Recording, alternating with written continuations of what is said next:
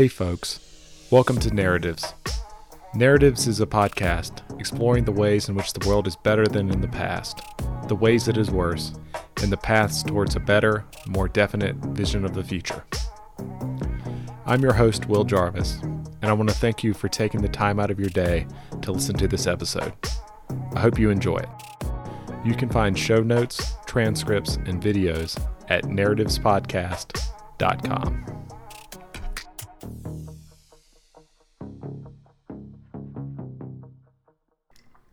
Well, RC, how are you doing, man? I'm doing pretty good. I'm like fresh off of work, so trying to get gear shifted into this mode. Good deal. Yeah, I'm really hitting you right with the intellectual stuff. Right, we're coming off a long work day, I'm sure. RC, do you mind giving us a brief bio and some of the big ideas you're interested in? Yeah, absolutely. So like I'm like a mid-30s sort of guy, married, have some kids. I tend to think of myself, I think like a lot of people, as like a normal person. Like everybody thinks their space is normal, but I'm pretty like there's like I'm a fairly traditionalist religious person. I got married relatively young. I came from what I consider to be a fairly normal nuclear family. And one of the things that came out of that is like my dad was a business person, and he sort of assumed that all of us would end up being business people. So when I hit my early 20s and got married and suddenly realized I couldn't run businesses, that I didn't have the skill set or the personality to do it, I then realized I didn't have any skills. And we spent, I think, I bring this up partially because it's one of the things I'm kind of known for. We spent probably a decade like flat broke, like beyond flat broke, like just, barely scraping by every single month, it being a troublesome thing. And again, no skills and not really a great way to get them. I know a lot of people are able to like transition into coding, and, I don't want to paint myself as like the dumbest person on earth, but I couldn't. And then relatively recently, in the past, it's about a year and a half now, I was sitting around and I was depressed, and I was in that situation where you just need to change something, whatever it is. And I went to my wife and I said, I need you to make me a logo for a blog, because if you make me a logo for a blog, I will be guilty about you making it, and it'll force me to write at least a couple articles, and that might be enough to sort of shake me out of like sort of the rut I'm in, I hope. And I wrote a couple articles, like 2 or 3, and then just started to get really lucky on shares. And people were reading it, and eventually I was like looking through my readership and realizing what kind of people were reading it, that they were generally people who were doing pretty okay in life. And I wrote an article essentially about what it's like to be poor. And not to make anybody guilty, but just to give them a look inside the bubble of a different income level. And that went fairly big, to the point where, now I'm a little better known, like just well enough known for people to occasionally let me go on podcasts.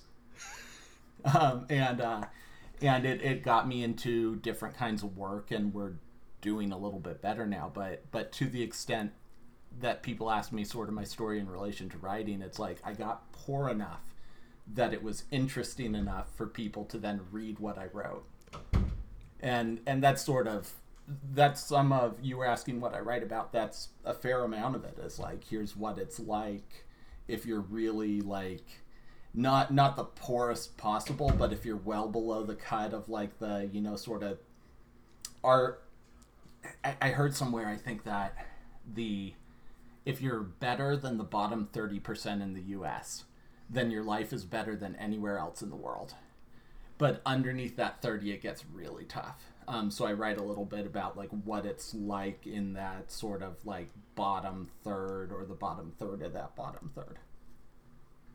That's great. That's great. Well, Resident, I really liked your work. I found it super interesting and compelling when I first stumbled across your Substack.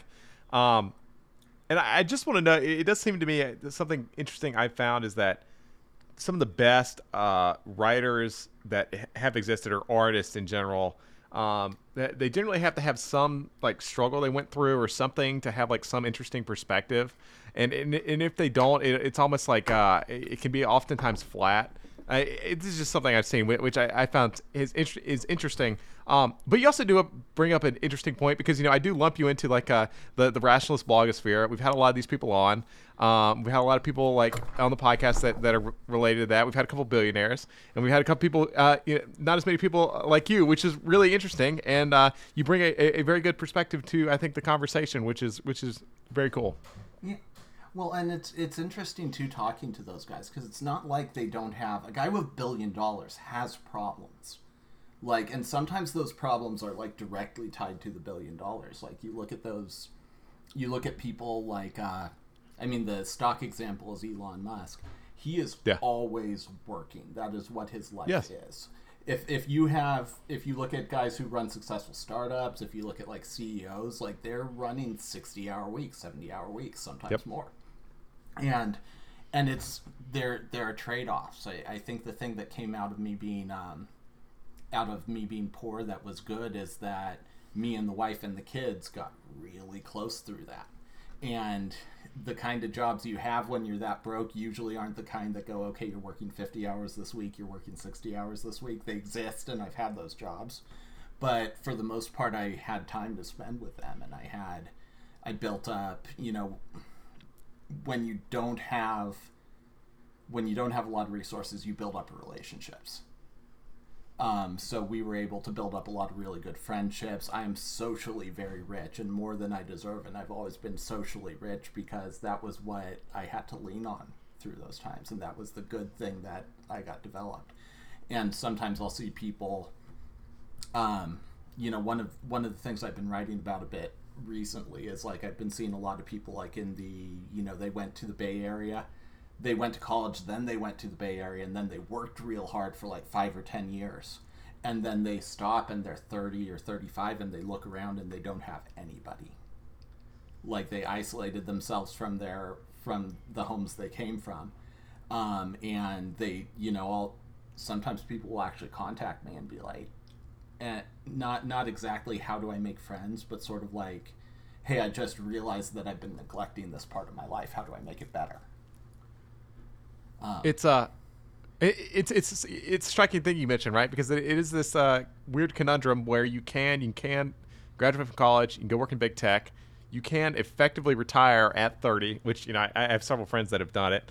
They effectively retire at 30, but you do look around and you're like, oh, like there were very little social bonds. It's not a conducive place to kind of meet people and build community. Although some people do, but it's not quite conducive. I'm curious because we were talking before we hopped on the call about religion, and you mentioned your wife and your family, and how you've stuck together through this.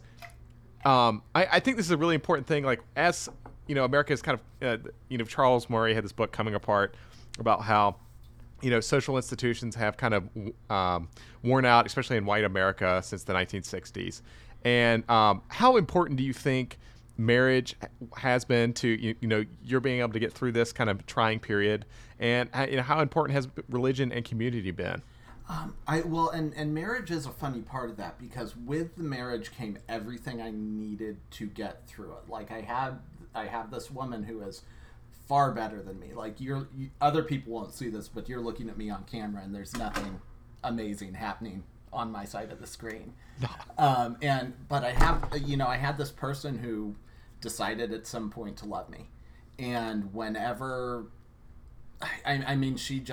she never broke like I broke. Like a lot of the poverty stuff, like really there were times where I was like, I'm barely getting through here.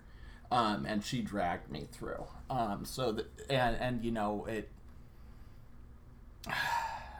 I can't find a good way to say how important that was. And then having the kids and having something that was valuable to build. Like, one of the big things about kids and is that it's something that if you put your time into it, you will get rewarded for it. And it's independent of income. It's independent in a lot of ways of like any kind of skill or even personal quality, because the main thing they need is like time and devotion and dedication. And if you have those things and put them in, they pay you back for it. So those things really got me through an awful lot of the really, really tough times. But at the same time, and I say this with a smile on my face because I'm glad I did it. If I had been a single guy through that time, I wouldn't have been like rich, but it would have been a different kind of burden. There was also a lot more weight when I was like, there were, I mean, probably every month for a real tough period of 5 or 6 years. Every single month, I didn't know if I was going to pay rent. I didn't know if I was going to make rent. And if you're a single guy and you're laying on the couch thinking about that, it's like, it wouldn't be great, but you could sleep in your car and shower at the Y or wherever right. people shower when they're sleeping in their car. Or I could have, found somebody's couch or something like that. But when you've got like other humans who rely on you to an extent, who aren't like big, like bad looking dudes who, are going to be relatively safe out there because who would, nothing to mess with. It's sort of that thing where it made the burdens heavier too. So it was a trade-off. I would absolutely take the wife and family life again and again and again. I don't know how but it did make it tougher, if that makes sense. Makes sense. It made my responsibilities heavier. Gotcha. I'm curious, just generally, what would most people in the rationalist community, especially the people in tech, find most surprising about kind of the lived experience of being less well off in America? I think that a lot of it is, I was just on a thread on one of the Scott Alexander adjacent forums.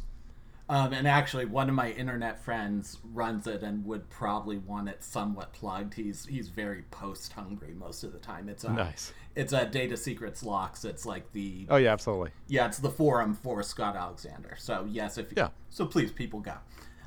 But he there was somebody who was like, oh well, they get all this aid, so their food's paid for, and their rent and housing is paid for. And it's kind of true. Like at some point, like for instance, I was on government medical care. The whole family was. And so something that some people pay $500, $1,000, $1,500 a month for, or, was something that I had for free. But it's also not usable. Like it's like one time I broke my finger. I stuck it into a car belt and broke my finger in half. And it was a month. Good Lord. Before it really got treated, because I missed the part where you could go to the ER for it. I didn't think it was as bad as it was, and then like it was a month before I really saw a doctor for it, because government medical care is hard to use. You can get vouchers for housing, but it is the worst housing you could possibly imagine. Like no landlord who has anything you'd want to live in participates in that housing. So like at the bottom, and that's if you can get it, which often you can't. It takes a lot of time and effort to get in on those programs. So at the bottom levels, it's like things that I was talking to some people where I was like, oh, and they turned off the water. That ended up being like the big controversial thing, because I actually had people email me and say, it's illegal for them to turn off the water. I'm like, no, they can turn it off. If you don't pay for it, they don't provide the service. Yeah. And they said, well, what happens? You turn on the tap and the water doesn't come out? And I'm like, yeah. God. Like that's, but it's not like they're coming from a place of ignorance. It's like the stuff if you get over a certain income level, and I'm there now, and I'm really thankful for it. You get over a certain income level, and the money for the bills just comes out. And the rest of it is like, you may not have as much extra money as you want. You may not be going on trips to Europe every week. But like those little things, like having to think about like, will we have enough meals to get to the end of the week?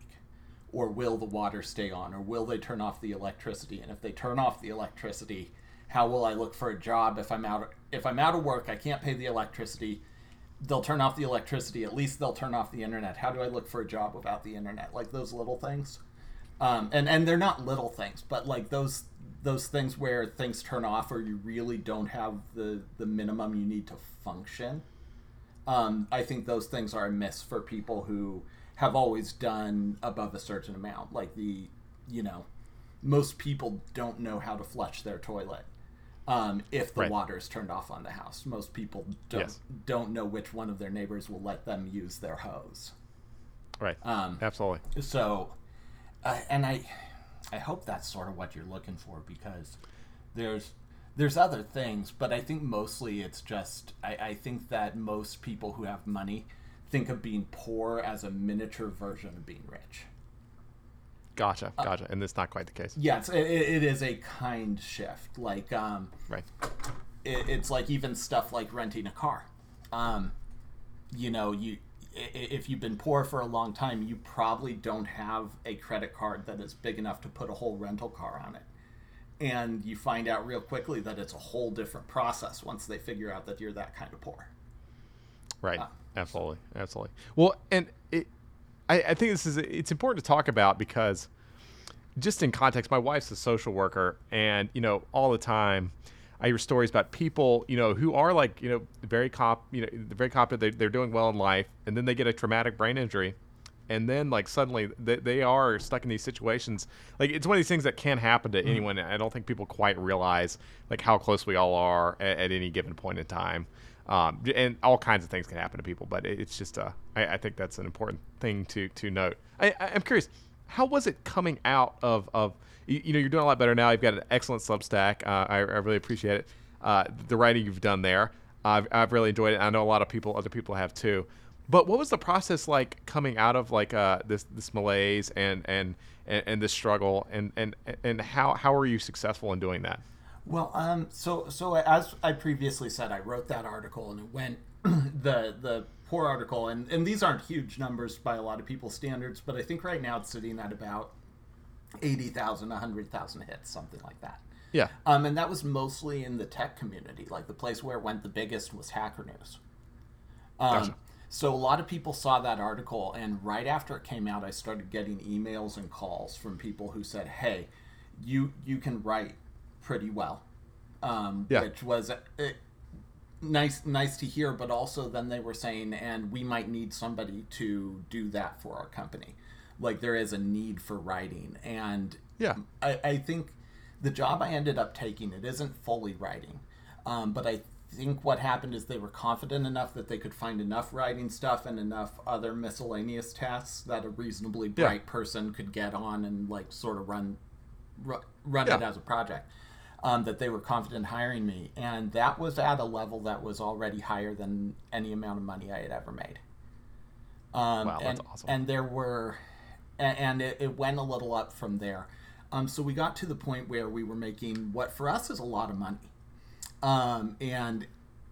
But then you sort of figure out on the flip side what the people who you've always considered rich are talking about when they say things like, "Oh, the money spends just as fast." You still run out of money. There's still problems, because what happened is, we got that money and we had always wanted to buy a house. Always wanted to have a house, and we had a really good opportunity to get into a house, and we got the house, and the bills went up in that way. And then just everything got more expensive in the last couple of years. Right. And I do not want to give the impression that we're doing anywhere near as poorly as we were doing before. But I did get to the end of 1 month and went, "Oh, I've spent all the money I have this month." Like, all the money I made this month, I spent. And it's interesting, because at the bottom level of income, there's a point where you can't really spend any less and survive. But you can spend as much money as you want. There are industries set up to take as much money as you are prepared to give them. Right. So, absolutely. So some things, you don't realize, and I've told somebody else who's sort of been going through a similar process. He's doing better. I said, what you'll find is, for a while, like, you probably have never replaced your mattress. And right now you probably have things around the house that are broken and have needed replacing, and you've just been making do. And that'll suck up all the income for a while. Right. But that said, the amount of stress that just comes from living has been so much reduced. Like, such an amazingly lower level of stress, just knowing that, like, the basics are covered. And being in the bracket where it's like, okay, now I need to not waste the rest of the money. it's still a concern, but it's so much less of a concern. And even just like health wise, it's been a big difference.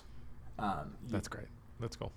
That's really cool. So can you talk about, so you got a good job now, but can you talk about some jobs that perhaps were not as good and like shitty jobs in America, what they're like and what people misunderstand about them? Yeah, absolutely.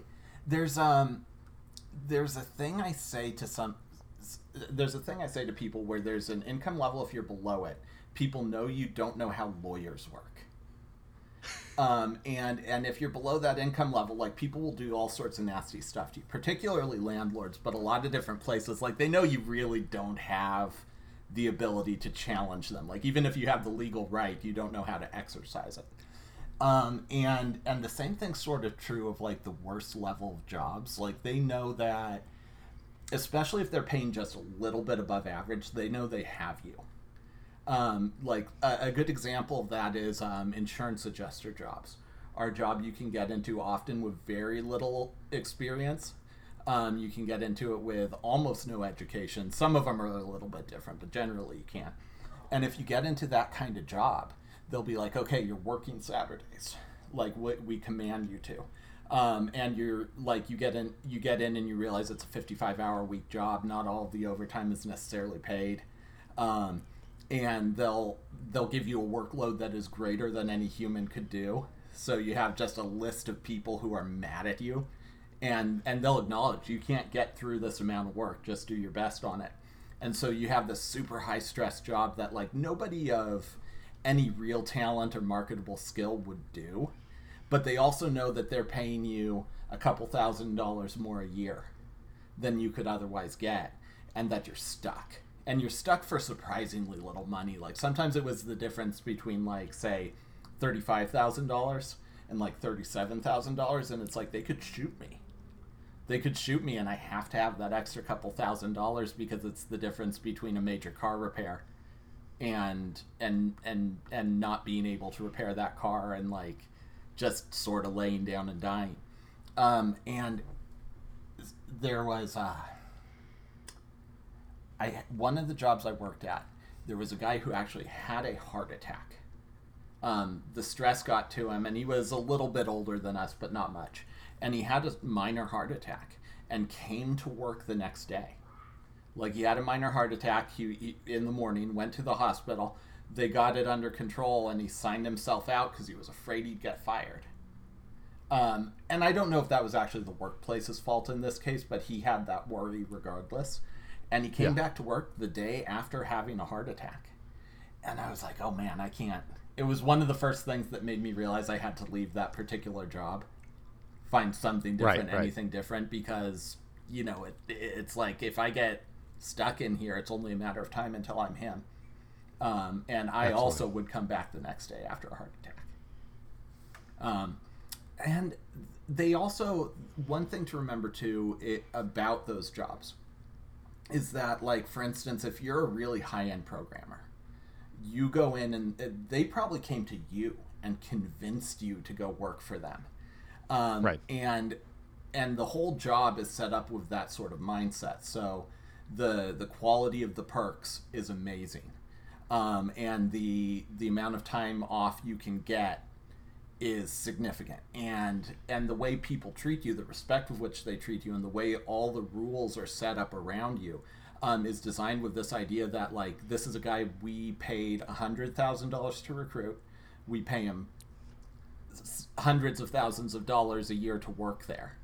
And often if he leaves, we can't replace him very easily. Like, we may lose out at some of these companies on a really high level engineer. They might lose out on millions of dollars of progress in the 6 months or a year it takes to replace that guy.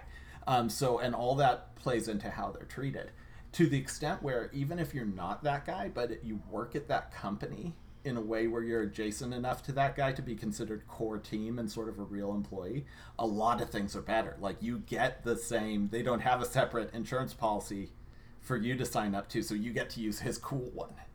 And they don't put together a different time off policy so you can sort of leech off of his. But at the bottom level, where they can just replace one warm body with another warm body, like, anybody can answer a phone. And a lot of people can say turn a wrench or make a sales call, or when you're at that replaceable level, like often it's a thing where you say, hey, I have the flu, I can't come in, and they say, no, you're coming in, we can replace you tomorrow, and they really can. And it changes the sort of tone of how you're treated. It sounds like, escaping competition is so important in these things. You did it through the Substack, but you have to find some way to escape competition, or else you're kind of doomed to like this thing where all the wages get, it all gets competed away into like this, just like, what's the thing that can barely keep people going at some level. Yeah, absolutely. One of the funniest things about all this too, and I don't know how well this fits in with everything else, is given how bad it is, and sometimes it's really bad, and people will really mistreat you in amazing ways. Like, I'll still get on the internet and be like on Reddit shitty jobs or like whatever subforum where people, and you'll still be able to see people exaggerating it.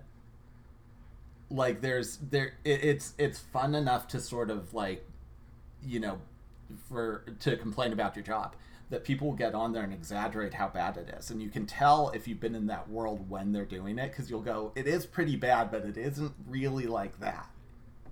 Like you're a 17-year-old somewhere who's never worked a really bad job. I can tell the difference because I've been there, but it is it's as bad as it is, like one of the things that gets you through that is complaining about how bad it is. Which is, again, sort of how things ended up working out for me, is I got lucky, and it was the most effective complaint about anybody's life that's probably ever existed. Like, I complained about it, and people fixed it. It's weird. Right. That's great. I'm curious. I want to talk about, relationships, loneliness, how people live in America today. We talked a little bit about this earlier. But what's your sense of how well America's social fabric works at this point in time? And do you think it has degraded since like the 50s and 60s? We've had these great social advances, but has there been this like great, atomization and, just epidemic of loneliness with that people are experiencing? Before I get into that, let me turn it around on you a little bit, because you're more from the journalist world. Correct? Is that fair to say that like most of the people you would have known professionally would be sort of in like the content, and is that true of you, or like what's your specific background in the kind of people is what I'm asking? Like, who do you consider yourself to be your set?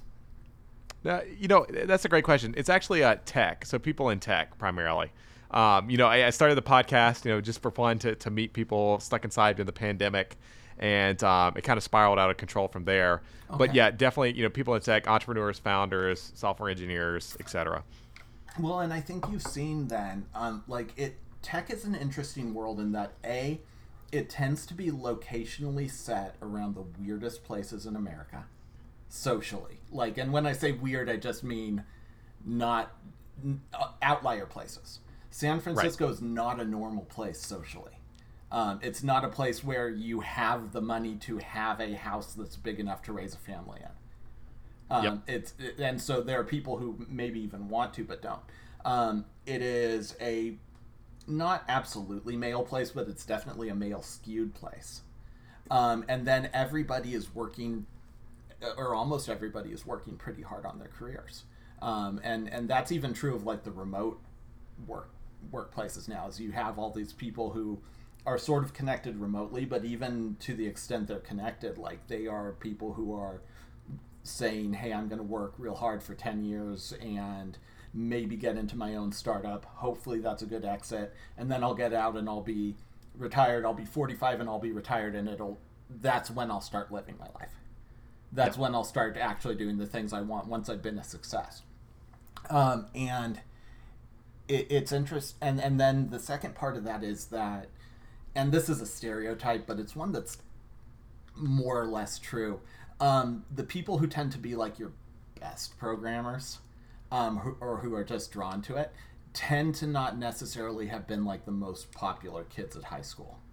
Like they not the football team generally. Yeah, and I say that not in the sense that they weren't liked or they didn't have friends, but they usually aren't the kind of people who make friends really quickly and easily.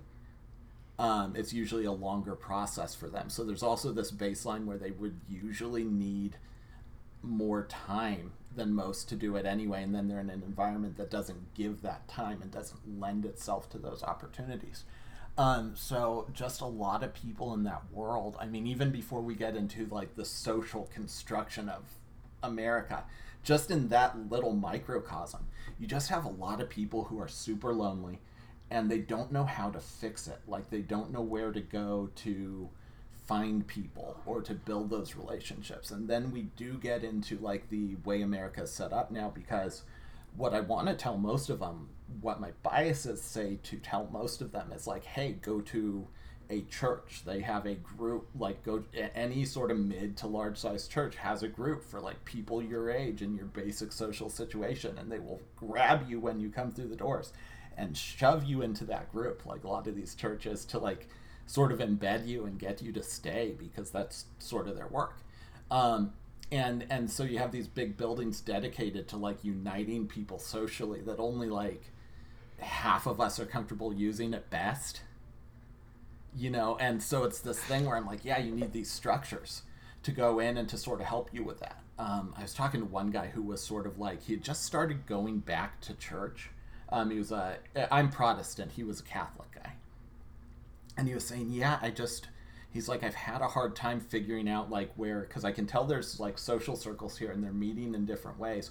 I can't figure out how to break into them in this church. I'm like, well, go talk to like the priest and tell him where you're at. Tell him you're like mid-30s, you're interested in marriage, and how, like, what steps should you take. He's like, can he help with that? I'm like, it's sort of his job to help with that. Exactly. Like, he knows the people in his church. He knows who to hook you up with in terms of like who needs friends just like you do, who needs. I don't want to make it seem like it is not at all like we'll find you a wife and that's a definite guaranteed thing, but they do, you know, they're inherently social organizations in a lot of ways, and they put people there. And I don't think there's anything really in like the atheist or business spaces that duplicates that. Like, where can you go to find like 500 people who like just generically like love you because you are, you know, because you believe the same things? That's right. Well, RC, I want to mention this because I think the religion comment is so interesting, and you're also part of the kind of rationalist Scott Alexander adjacent, you know, crowd. Yeah, I organize a meetup here in Durham, North Carolina for Scott's blog, and they brought all the meetup organizers out a couple of months ago to kind of meet up and just meet all the other organizers, and it was great because I got to connect with all these people.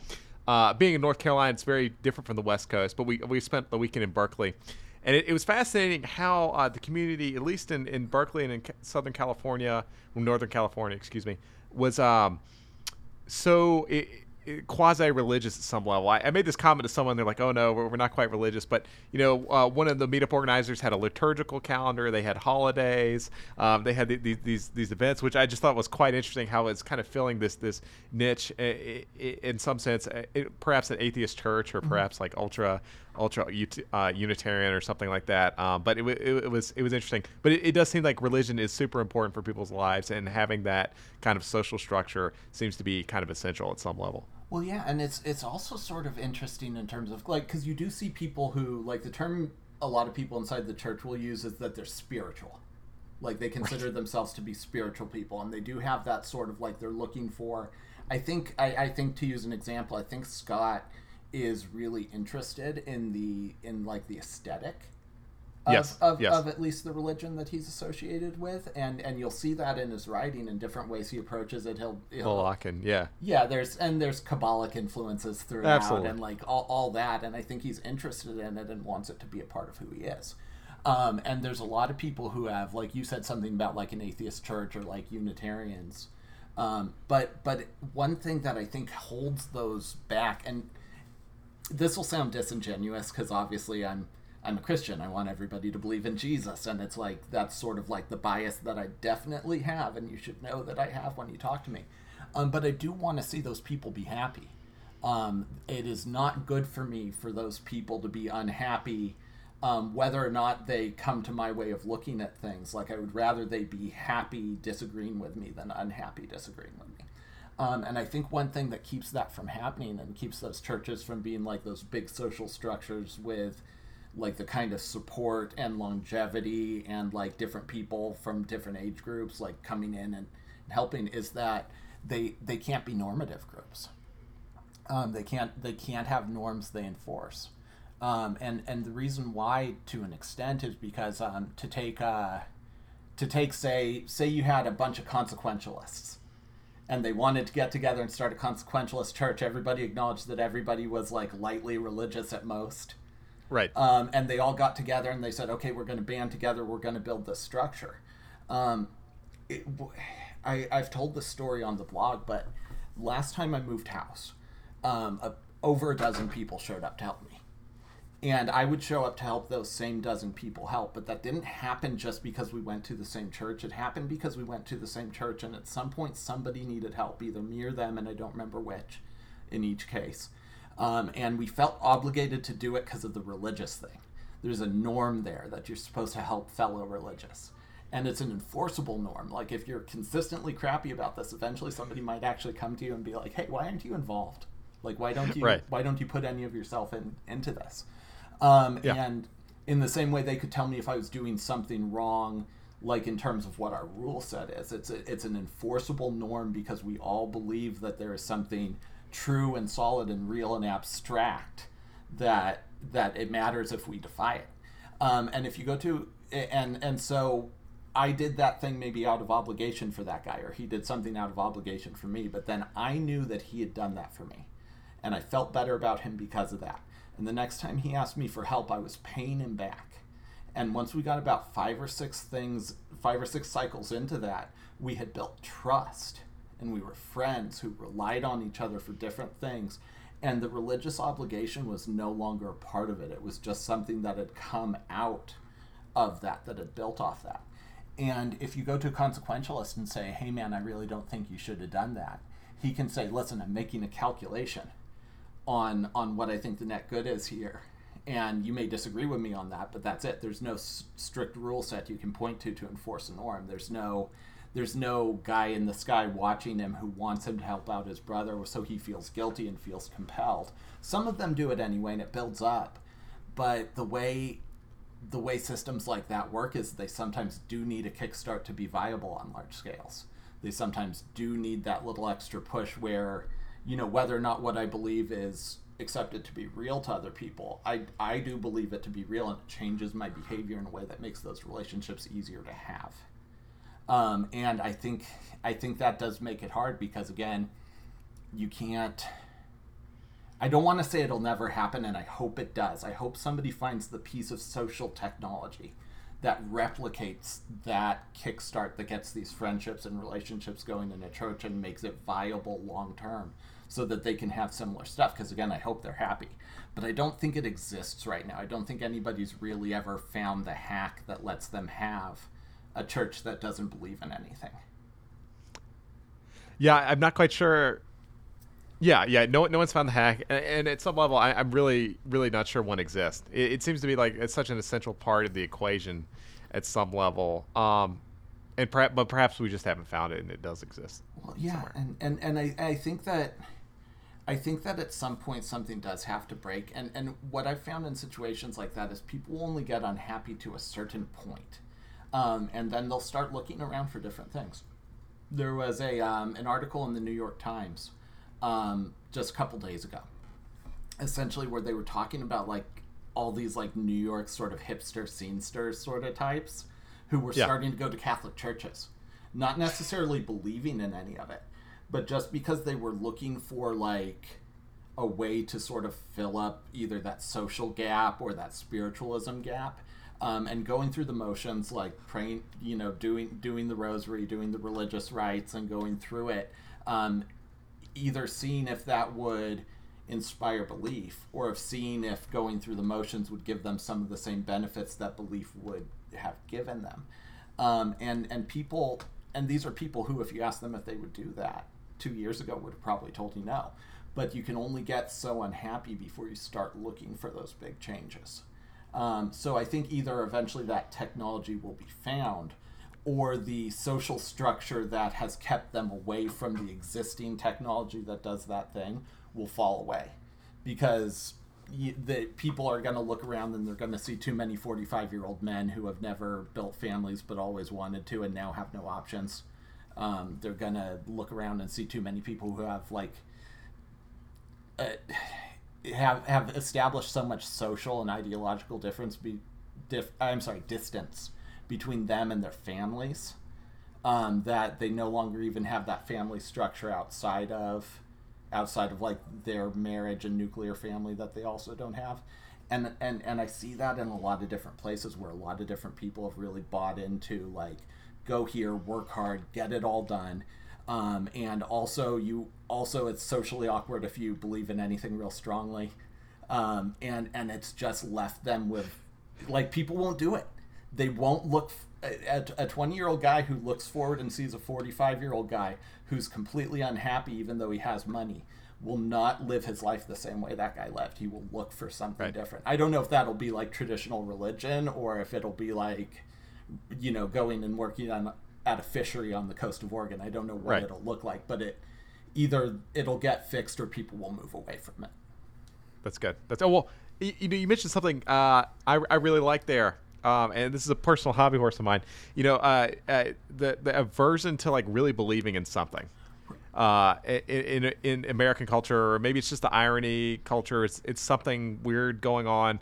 But this is something I deeply despise. Is kind of making fun of people for being really into anything. Like I don't know. I think we should encourage people to have their hobbies or whatever they're interested in. And I have a big aversion to I don't know, making fun of people or thinking they're weird for being into stuff, whatever that may be. I actually have a question related to you about that, and it's something I've been batting around and trying to figure out in myself. And the phrasing on this question will be weird. It's, I find myself repulsed by effective altruists. Why is that? Because they aren't doing anything wrong that I can tell, right? In fact, they're probably doing a lot more good than I am, a lot of them, in the world. But I look at what they're doing and like their like, enthusiasm for it. And something about that turns me so off, and I have no justification for it. Like, I don't even know. Part of it is that I don't know very many of them, and so I think my mind identified them as sort of an outgroup.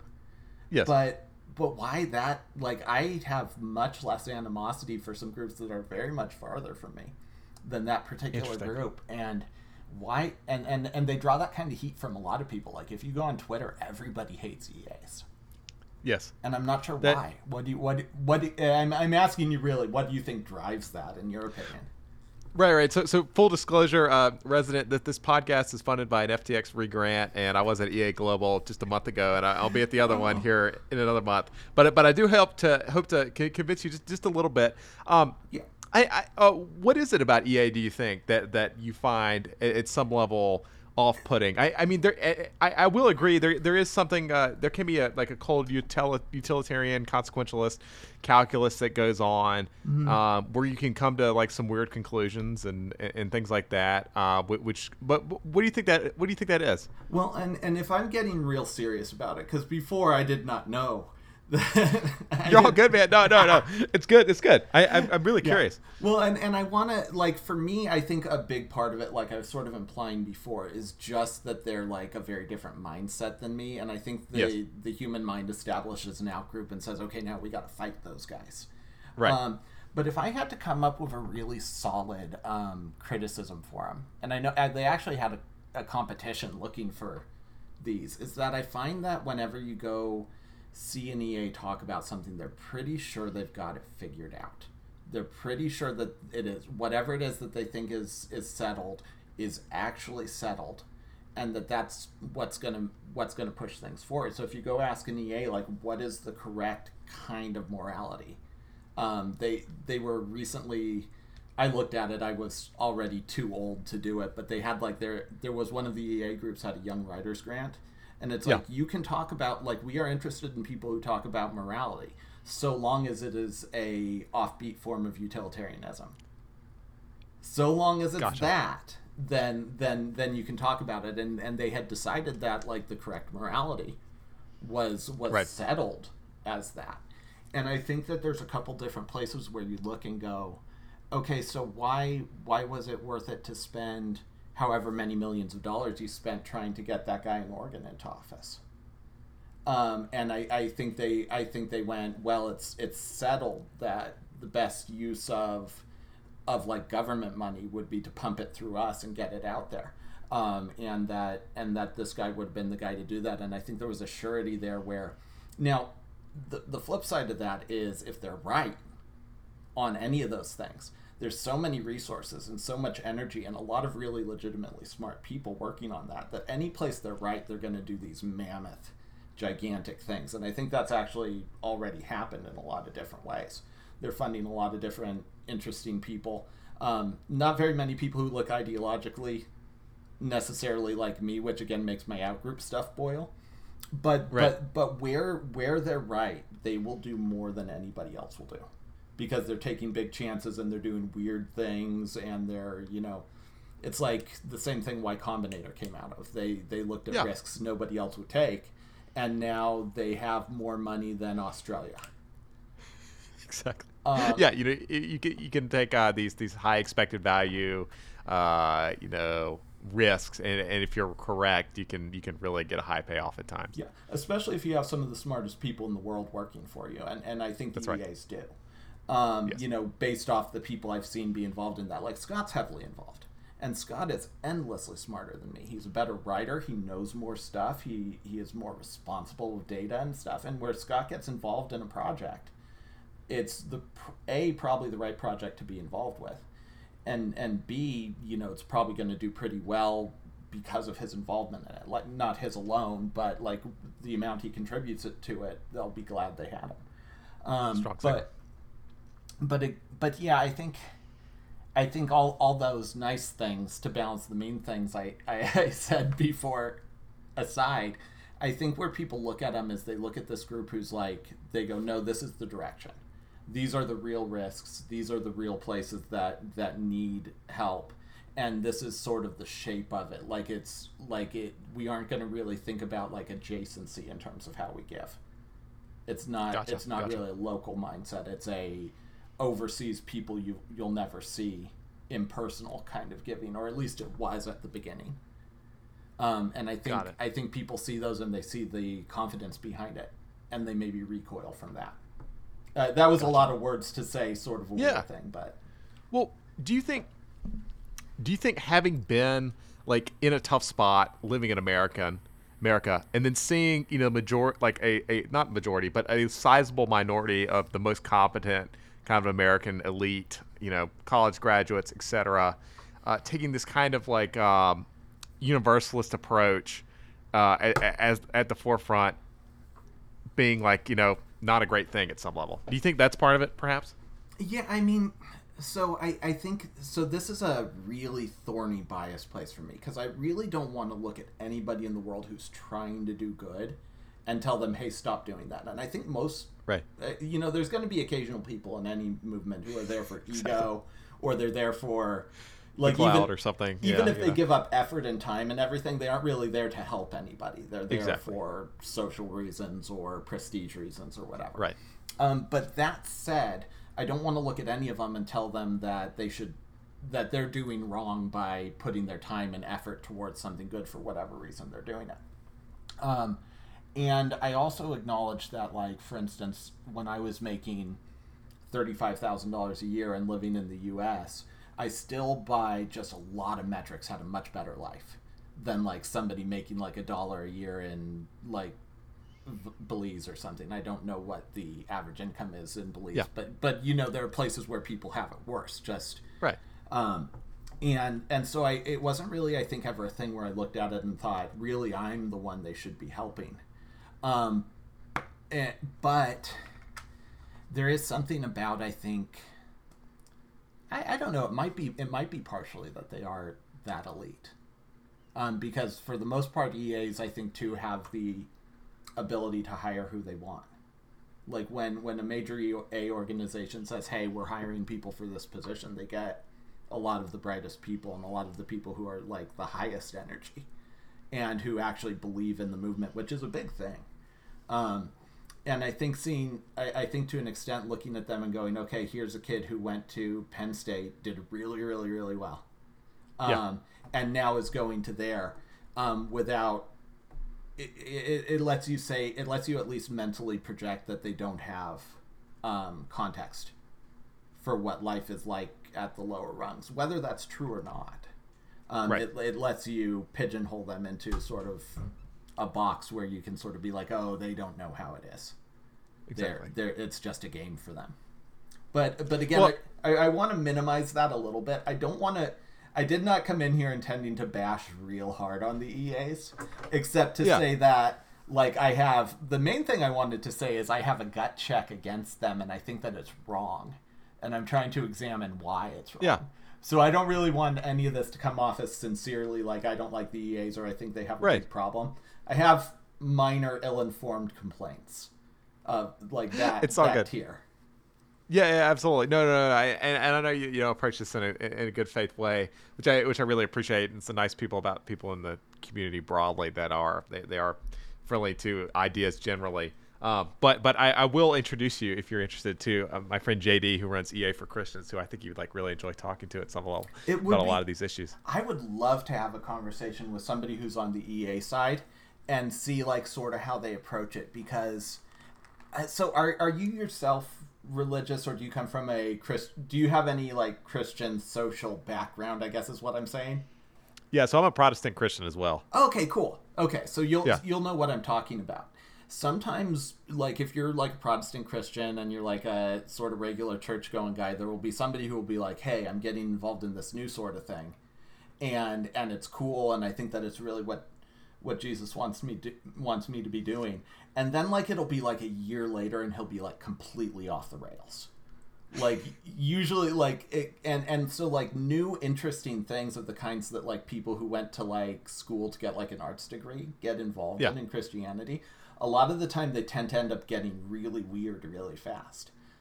So I have this inherent distrust of like new exciting ways to express your Christianity, especially when they go through primarily secular pathways.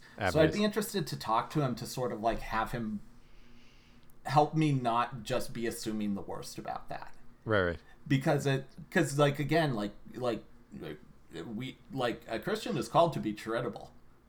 Is it? That might be a homeschooled word. Charitable or charitable? I'm not exactly sure. Charitable, I guess. Yeah, probably charitable. There's a 1,000 words that I have read a lot that I do not know how to say. I'm with you. Yeah, integral. I don't know. Yeah. But yeah. Again, on the subject of that, like it would be interesting to see how a Christian approaches that. Especially a thoughtful one. Absolutely. Absolutely. I think you'd enjoy the, you'd really enjoy the conversation. I'll definitely set that up. I'm curious, RC, we're running up on time a little bit. Mm-hmm. And before we jumped, I did want to ask a couple more questions, just about what's next for you, and what do the next kind of 10 years look like, and what are you excited about, and what kind of ways in improving the world are you thinking about that could be important? So I mentioned a little bit about like one of my like knee-jerk reactions against the EAs being like in an impersonal distance to like the people you give to in some ways. Yeah. And we've been talking a lot about loneliness. One of the things I'm doing like short term, and it's been interesting so far, is I'm trying to make myself as available as I can to anybody who reads my stuff. That's cool. And that could take the form of like a person sending me an email and just saying, hey, this is going on, and I just needed to tell somebody about it. And that's happened a few times where it's just like I don't have anybody to talk to about this problem with. Right. Or in some cases, like I started up a Discord. This seems really small scale, but like if people want to pop in there and like be like, hey, I have this problem, I want to talk about it, or I just want a place to go and talk, I'm available for that, for calls, anything like that. So I'm trying to do this sort of like unlimited access to me thing that I don't know how it's going to go. But I feel that's like awesome. I can't complain about like a world where like a lot of people are lonely and a lot of people don't have social connections, and to be a social connection and then to go, yeah, but you can't email me. Like you can't talk to me. I'm not going to be your, that you're going to have to find somebody different. Like I feel like I have to be involved in that. So that's sort of my short term on like helping people. I longer term on like the blog side, like growth is a weird thing. I think, you know, having done this, you're spiraled out of control. I love your experience with that. It's been incredibly linear for me. I mean, there's been like, you know, there's some variation, but it's like kind of up and to the right at this kind of general northeasterly direction. It was weird for me because I got a lot of early initial growth that I did. Yeah. It was almost like unearned. It was like I didn't deserve it. It's like I wrote an article about earwax. It was like the second article I ever wrote for the blog, and like it was on Marginal Revolution, and I'm like, oh, that's awesome. Yeah, and I knew people at the time who were quitting after getting like 2 hits per article for like 10 articles, and it's just hard to stay motivated if nothing takes off for you. But then it like sort of stagnated for a while, and just recently some cool stuff has been happening where like I've been on a few more blog rolls, and I've been getting a little more help from like people who really have no reason to help me. They're just being nice. And that growth has been taking off a little bit, but I'm still comparatively small. Like in terms of subscribers, I think I'm at just about 2,000 right now, which is not a lot. It's very much not a lot. And then I've been lucky in terms of some of my articles are shareable. So about once a month I'll do okay on like one where it'll get into like the 5 digits. I've never broken 6 digits. I've never had that massive of a hit. But it is steadily growing, and it's growing much faster now than it was like 6 months ago. It really is. Like you talked about a linear line. Mine is definitely doing that snowball effect thing where that's awesome. You know, speed. If you've ever seen like the amount of energy it takes to speed something up as it goes towards the speed of light, it's sort of like doing that bending back of the line thing now. So that's good. So I'm hoping it gets bigger. In terms of like projects to make that bigger, I don't know what I'm doing. I don't know anything about marketing. I've just been like pumping out articles and like hoping they do better. But I do want to, I think one thing that I'm interested in doing is, and I think you'll agree with this, and I think most people should agree with this, is most of conservative media right now is not great. Oh yeah. There's a few places that are like sort of gems, but they tend to be more formal and very much from the old school of like journalism. And I don't find that there's a lot of places that are like sort of new school of thought, like new like I've said before that if I could get all like the Christian men about my age who read to just know I exist, I'd have an audience. But right now there's no pipeline to get to like sort of the calmer, more intellectual conservative. There's no pipeline to get to the like the calmer, like reading type of Christian very easily. The closest there is, and you'll laugh, is the Babylon Bee. Yeah, like I believe it. They're the closest people to have having tapped into it. But I am looking for ways to sort of put together a way for people to find like less reactionary, say Substack style, or like younger writer, younger thinker style writers in that world. Because right now I don't want them to have to go to one of the 2 terrible websites you're thinking about in your head right now. Exactly. Like I don't want that to be the only option if you're like 25 and a conservative dude. Right. Absolutely. Well, I will say it is very achievable, like to do that, especially in conservative media. It'd be much more difficult if you're trying to do that in like more liberal circles. Much more competition. Oh yeah. Because I mean, even like the places that like I want to like get down on because they're like ideologically opposed to me, like the Atlantic is still good. Like I don't agree with them on anything anymore, and they definitely skewed further to the left. But it's not like they don't have like smart people there. Yeah. They have good writers. They have smart people, and they are not, off the rails. They have not gone insane with the rest of us, and a lot of conservative media has. Yes, it's true. So, it truly has. Yeah, I'm allowed to say that because it's my own people. Exactly. There you go. Absolutely. That's good. Well, Resident, thank you so much for coming on today. I really enjoyed the conversation. Where can people find your Substack? Where should we send them? So send them to residentcontrarian.com. Just that easy. And yeah, I mean, I cannot promise that every article will hit for every person. But I have I think there is something, because the nice thing about not being focused is if you go down through the archive enough, you will eventually find an article you like. That's great. You will find great. something interesting. But yeah, that's really the only thing I have to plug right now. I wish I had something bigger. Awesome. We'll put a link down in the show notes. Thank you so much, man. I really appreciate it. Thank you very much. Thanks for listening. We'll be back next week with a new episode of Narratives.